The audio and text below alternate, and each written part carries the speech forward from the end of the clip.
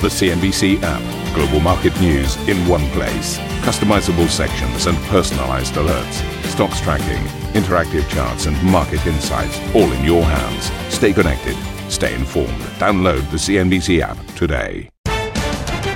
Warm welcome to Squawk this Tuesday morning. Let's give you some headlines. Oracle taking on Microsoft. CNBC sources learn the software giant is making a bid for TikTok's North American assets, working with venture capital groups to go up against Microsoft's offer. BHP misses a full-year forecast but keeps its dividend as the mining titan warns that most of the world's major economies will keep contracting through 2020. But the CEO does tell CNBC that iron ore prices will recover. I wouldn't want to predict that prices will stay at current levels over that period of time. In fact, I think as more supply comes to market, we could see a little bit of retracement in price. But yes, underlying market fundamentals are strong. Democrats and some Republicans taking aim at the president, Mr. Trump, in the all-virtual Democratic National Convention, which gets underway with a headline speech from the former First Lady, Michelle Obama. Donald Trump is the wrong president for our country. He has had more than enough time to prove that he can do the job, but he is clearly in over his head. And the leader of Belarus reportedly offers to hold a fresh leadership referendum if protesters back down, in the first sign of concession since the opposition leader fled the country following the general election.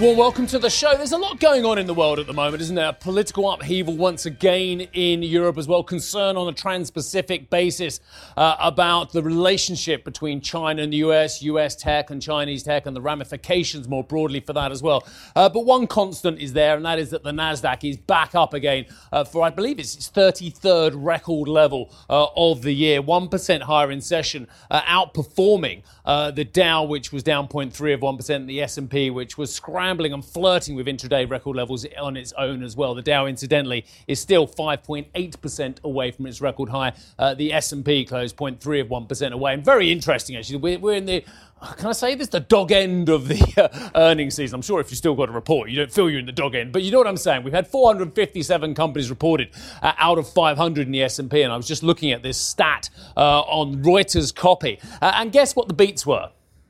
81.4%. Now, historically, that is around about 13 percentage points higher than the 65 to 70%, which is the average beat normally we see on a quarterly basis. But it just shows you the worth of a beat versus a miss, really. And it's not worth a lot, is it? Because the lowered expectations have been lowered so much that virtually every company, it seems, or at least 4 out of 5, are beating. So, really, does it matter, given the fact that we know that there's enormous challenges, massive downtick in sales figures, indeed, with the likes of BHP, which we'll be covering in this show, and the CEO interview there, and Pandora, which we'll be speaking to in a short while as well. The fact is, when you lower so far, really not that hard to beat, perhaps in some ways as well. But let's have a look at some of the Nasdaq gainers as well. Incidentally, I should say, Boeing was one of the big decliners, dragging the Dow down. And of course, we have had industrials who've been better performers, haven't they, as of late? Tesla up 11.2%, was certainly the standout for the Nasdaq, creating a very positive ripple there. 38 points of the Dow rally was down to that one stock alone.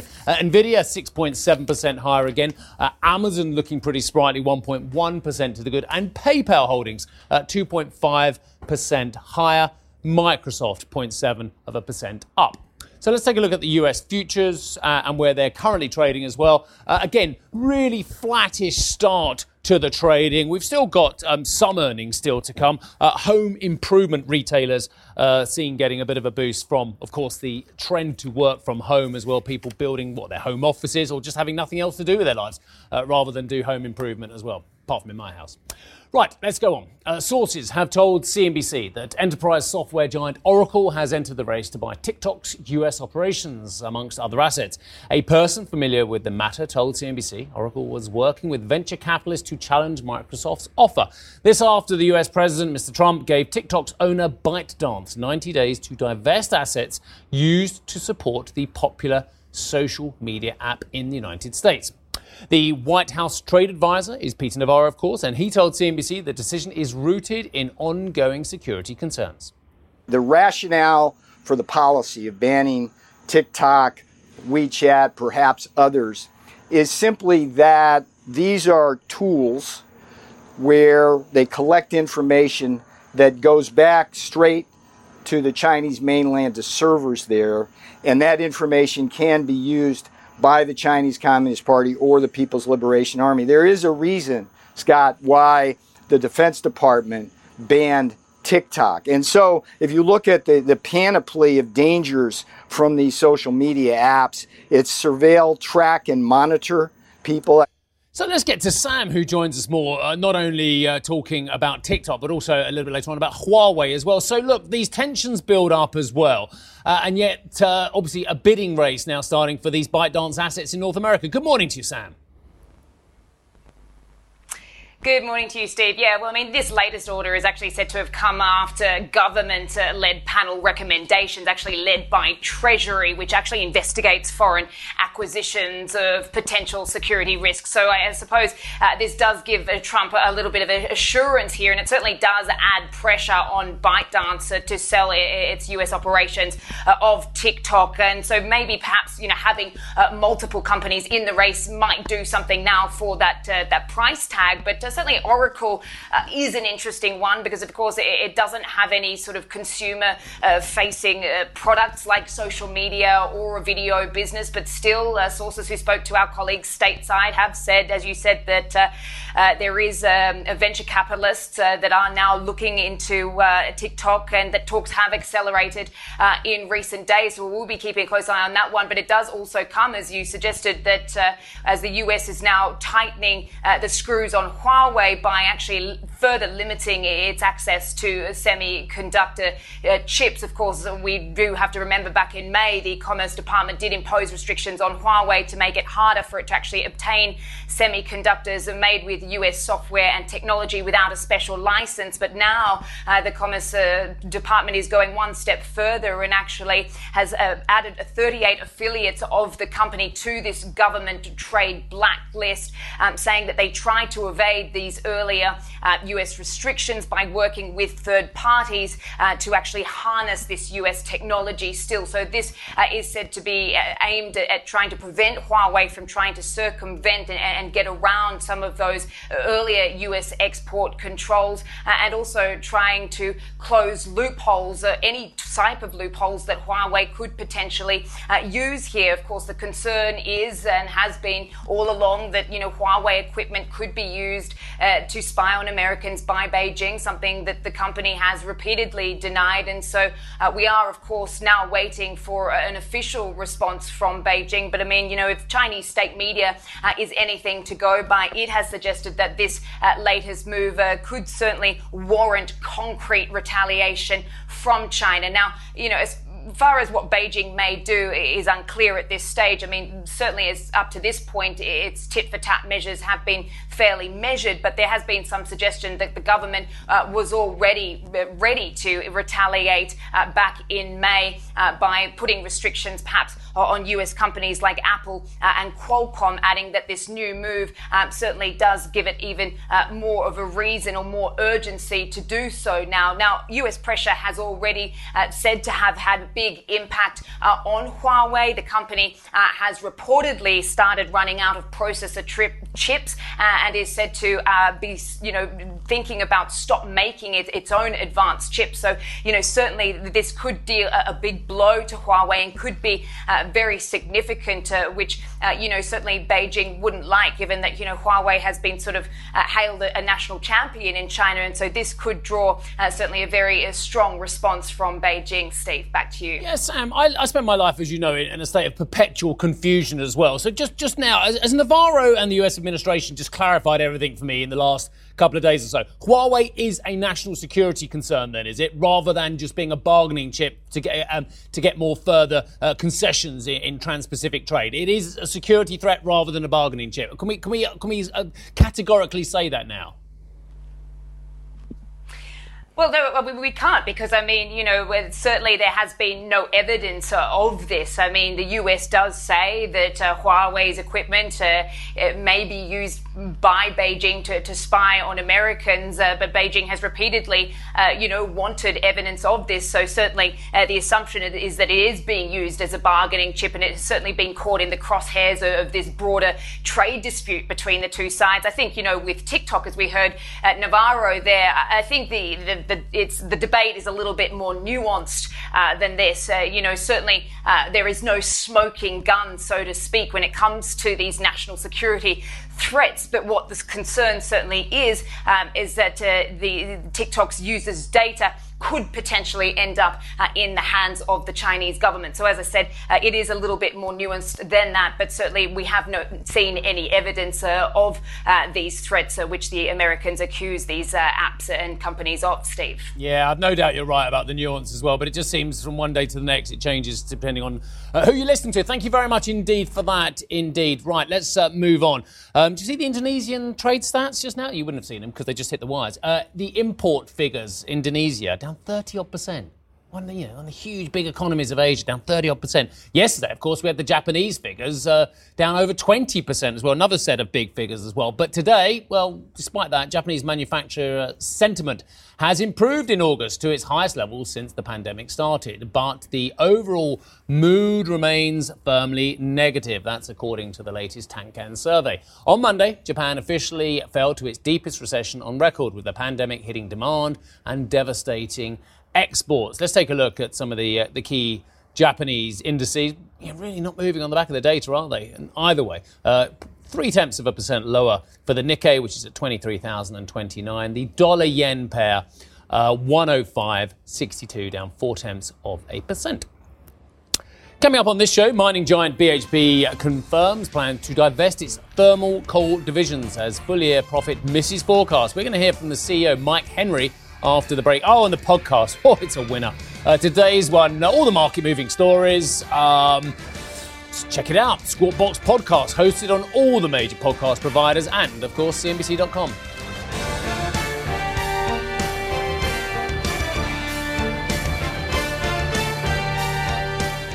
Ambition to me is about doing better. I think ambition creates a pathway. The best advice I can give to someone starting off a career is don't have a career, have lots of careers, try loads of different things. Talk to people and put your ambition out there. I don't feel that I've hit peak ambition because it's a learning journey. CNBC is where ambition meets opportunity. What does living ambitiously mean to you? Hear it from our CNBC anchors, reporters, and global business leaders on CNBC.com.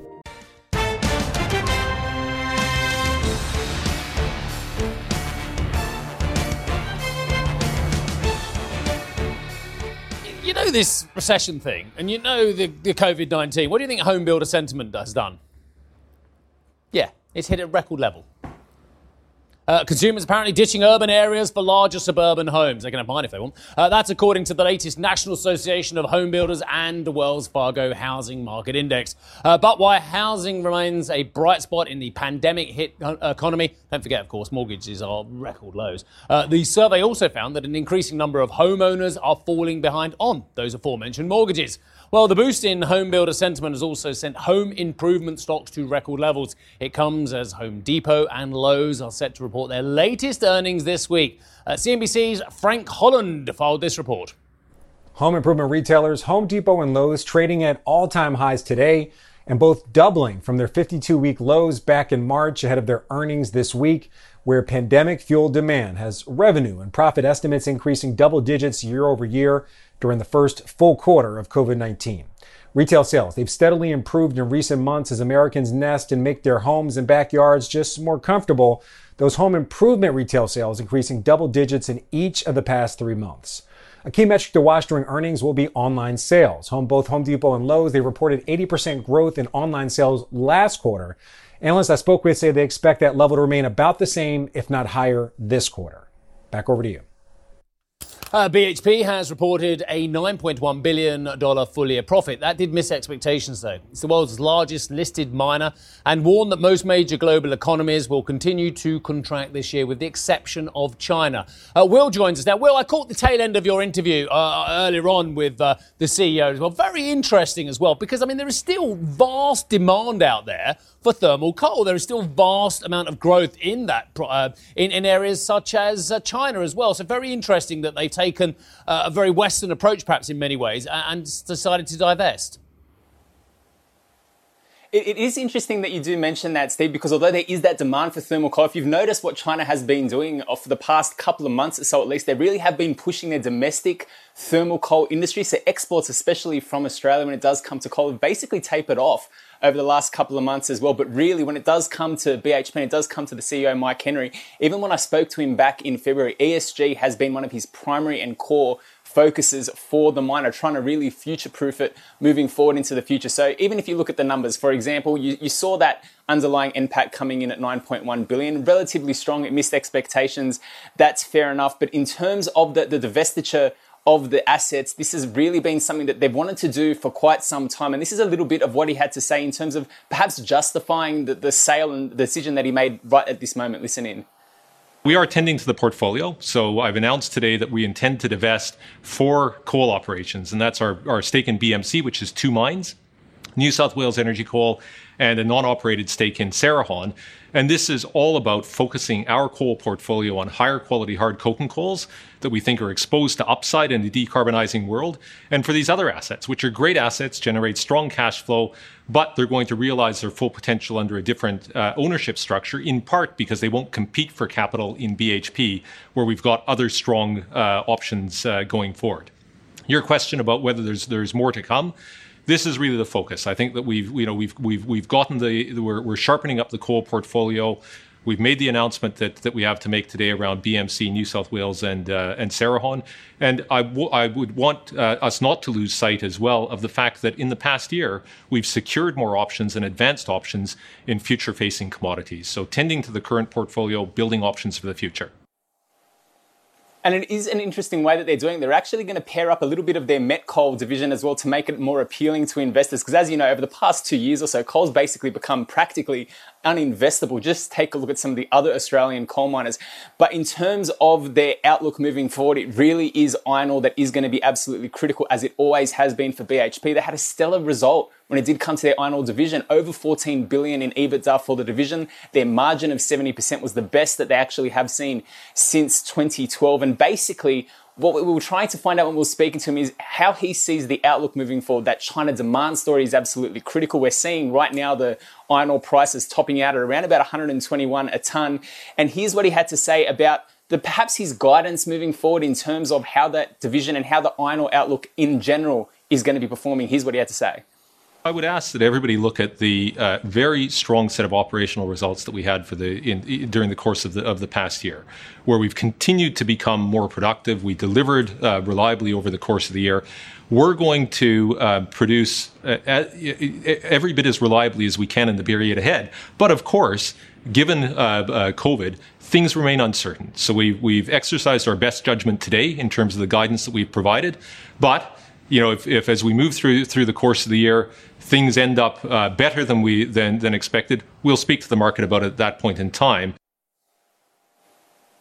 Now, Steve, what he did say, though, is they're actually going to have an ESG update in September where they're going to announce a whole swathe of new measures as well in order to really drive that aspect of their business. It's going to be interesting to see how that plays out, because they did make their Escondida and Spence mines over there in Chile renewable. I actually asked him about whether or not he's looking at doing a similar thing, particularly in the Pilbara, where a lot of their operations do reside. And this is something that we are going to be closely watching, because a lot of investors, as you know, Steve, in terms of the mandates when it comes to ESG moving forward, this is going to be a big driver for any kind of international global miner that is operating, maintaining that investability when it does come to their operations. Yeah, I'm always confused or concerned whether investors really want their ESG to be top-notch from the companies they invest in, or they want better returns as well. So the dividend was very important, down from last year, but still in line with what they'd previously said, Will. Yeah, pretty much. And it was an incredibly strong result. Like, it is very difficult. If you're looking at $9 billion of profit for the full year 20, it's strong. If you're looking at the dividend aspect, yes, it was 55 cents. That was a little bit under expectations, but they're still delivering about $2.8 billion back to their shareholders at a 67% payout ratio. So if you're invested in BHP, where else are you going to find that similar kind of yield? Even when you're just looking at other mining operations, in this kind of environment with the COVID-19 impact, you want that certainty when you're looking at that investability, when you're looking at a company. So it does seem that it's going to be tailwinds moving forward as opposed to headwinds when you look at the likes of BHP, the likes of Rio, the likes of Fortescue, our biggest miners here in Australia. Just tell me, Will, just more generally, of course, everyone always looks at Australia as a very important market related to the Chinese economy as well. But is China, obviously now, because of the political situation developing between a lot of the Western powers and China as well, is Australia doing anything to basically lessen the importance of its China exposure? Not really. And it was interesting that you do mention the Australia-China relationship. I don't know if you saw that we actually had yet another furthering of those impacted trade tensions between Australia and China. You basically had China's MOFCOM earlier today saying they're going to be launching an anti-dumping investigation into the Australian wine industry. And if you look at Treasury Wines, which is one of the world's biggest winemakers here in Australia, they absolutely got smashed in the trading session today. They were off by 20% at one point. And it is interesting because you have this dynamic where a lot of these Australian companies, they're really trying, or the business leaders are really trying to push for an easing of this relationship, or tensions in the relationship between Australia and China. But then on the political end of the spectrum, they're really trying to push our own sovereignty here in Australia and not necessarily co-align as much with the business aspect. So it's an incredibly interesting dynamic, but in terms of just the business relationship, Australia and China, those relationships are absolutely critical for all of our businesses, not just in the mining sector. I hadn't seen the story, but I've been looking at it now. What an amazing story. I didn't realise that China was so important for the Australian wine market. $1.25 billion, more than a third of the whole export market. That is a great story. Thank you very much indeed for bringing it to us, Will. Okay, let's move on. Young people in their 20s, 30s and 40s are increasingly driving pandemic concerns and concerns about proliferation, raising fears over a spillover to the elderly. That's according to a regional director of the World Health Organization, Takeshi Kasai, who added that the virus will, quote, remain with us for the foreseeable future. This is global cases near 22 million. The European Centre for Disease Prevention and Control raised an alarm over the rate of infections in 19 countries on the continent over the past 2 weeks. However, new US cases appear to have dropped for a fourth week in a row, despite spikes in some states. A more infectious strain of coronavirus is being increasingly found in Europe, North America and Asia. But according to one study, this strain is believed to be less deadly. So Juliana joins us now. Okay, talk me through this, Juliana. More infectious but less deadly. Well, those are two of the potential features of this mutation. There's been mounting focus on what's called the D614G mutation in recent days. Now, we know that viruses always mutate, and this particular variant of the virus has become very common in the United States and Europe, but it's now shown up in Malaysia and the Philippines, which suggests it's been moving around. And as you pointed out, one of the potential features of this strain is infectiousness. Some virologists think it's more infectious than other variants, and that's potentially part of why it's become the predominant strain in the West and now has moved over to Southeast Asia. Most viruses tend to become less virulent as they mutate. It's in the virus's interest, as you can imagine, to keep people alive because that's how the virus lives and thrives. Now, the second feature, the fact that this strain could potentially be less lethal, is also quite important.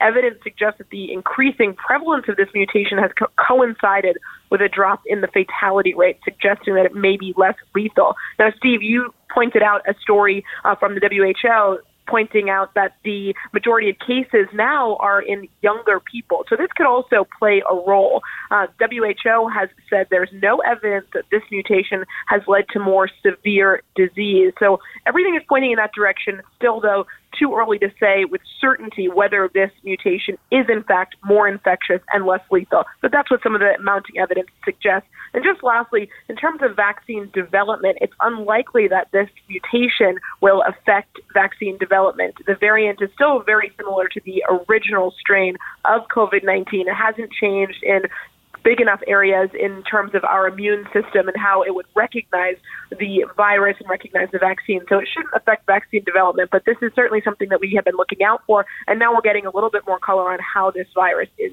mutating. Thank you for listening to Squawk Box Europe Express. For more market-moving news, you can head to CNBC.com. Or join us again on the show with Jeff Cutmore, Steve Sedgwick and Karen Cho, weekdays on CNBC.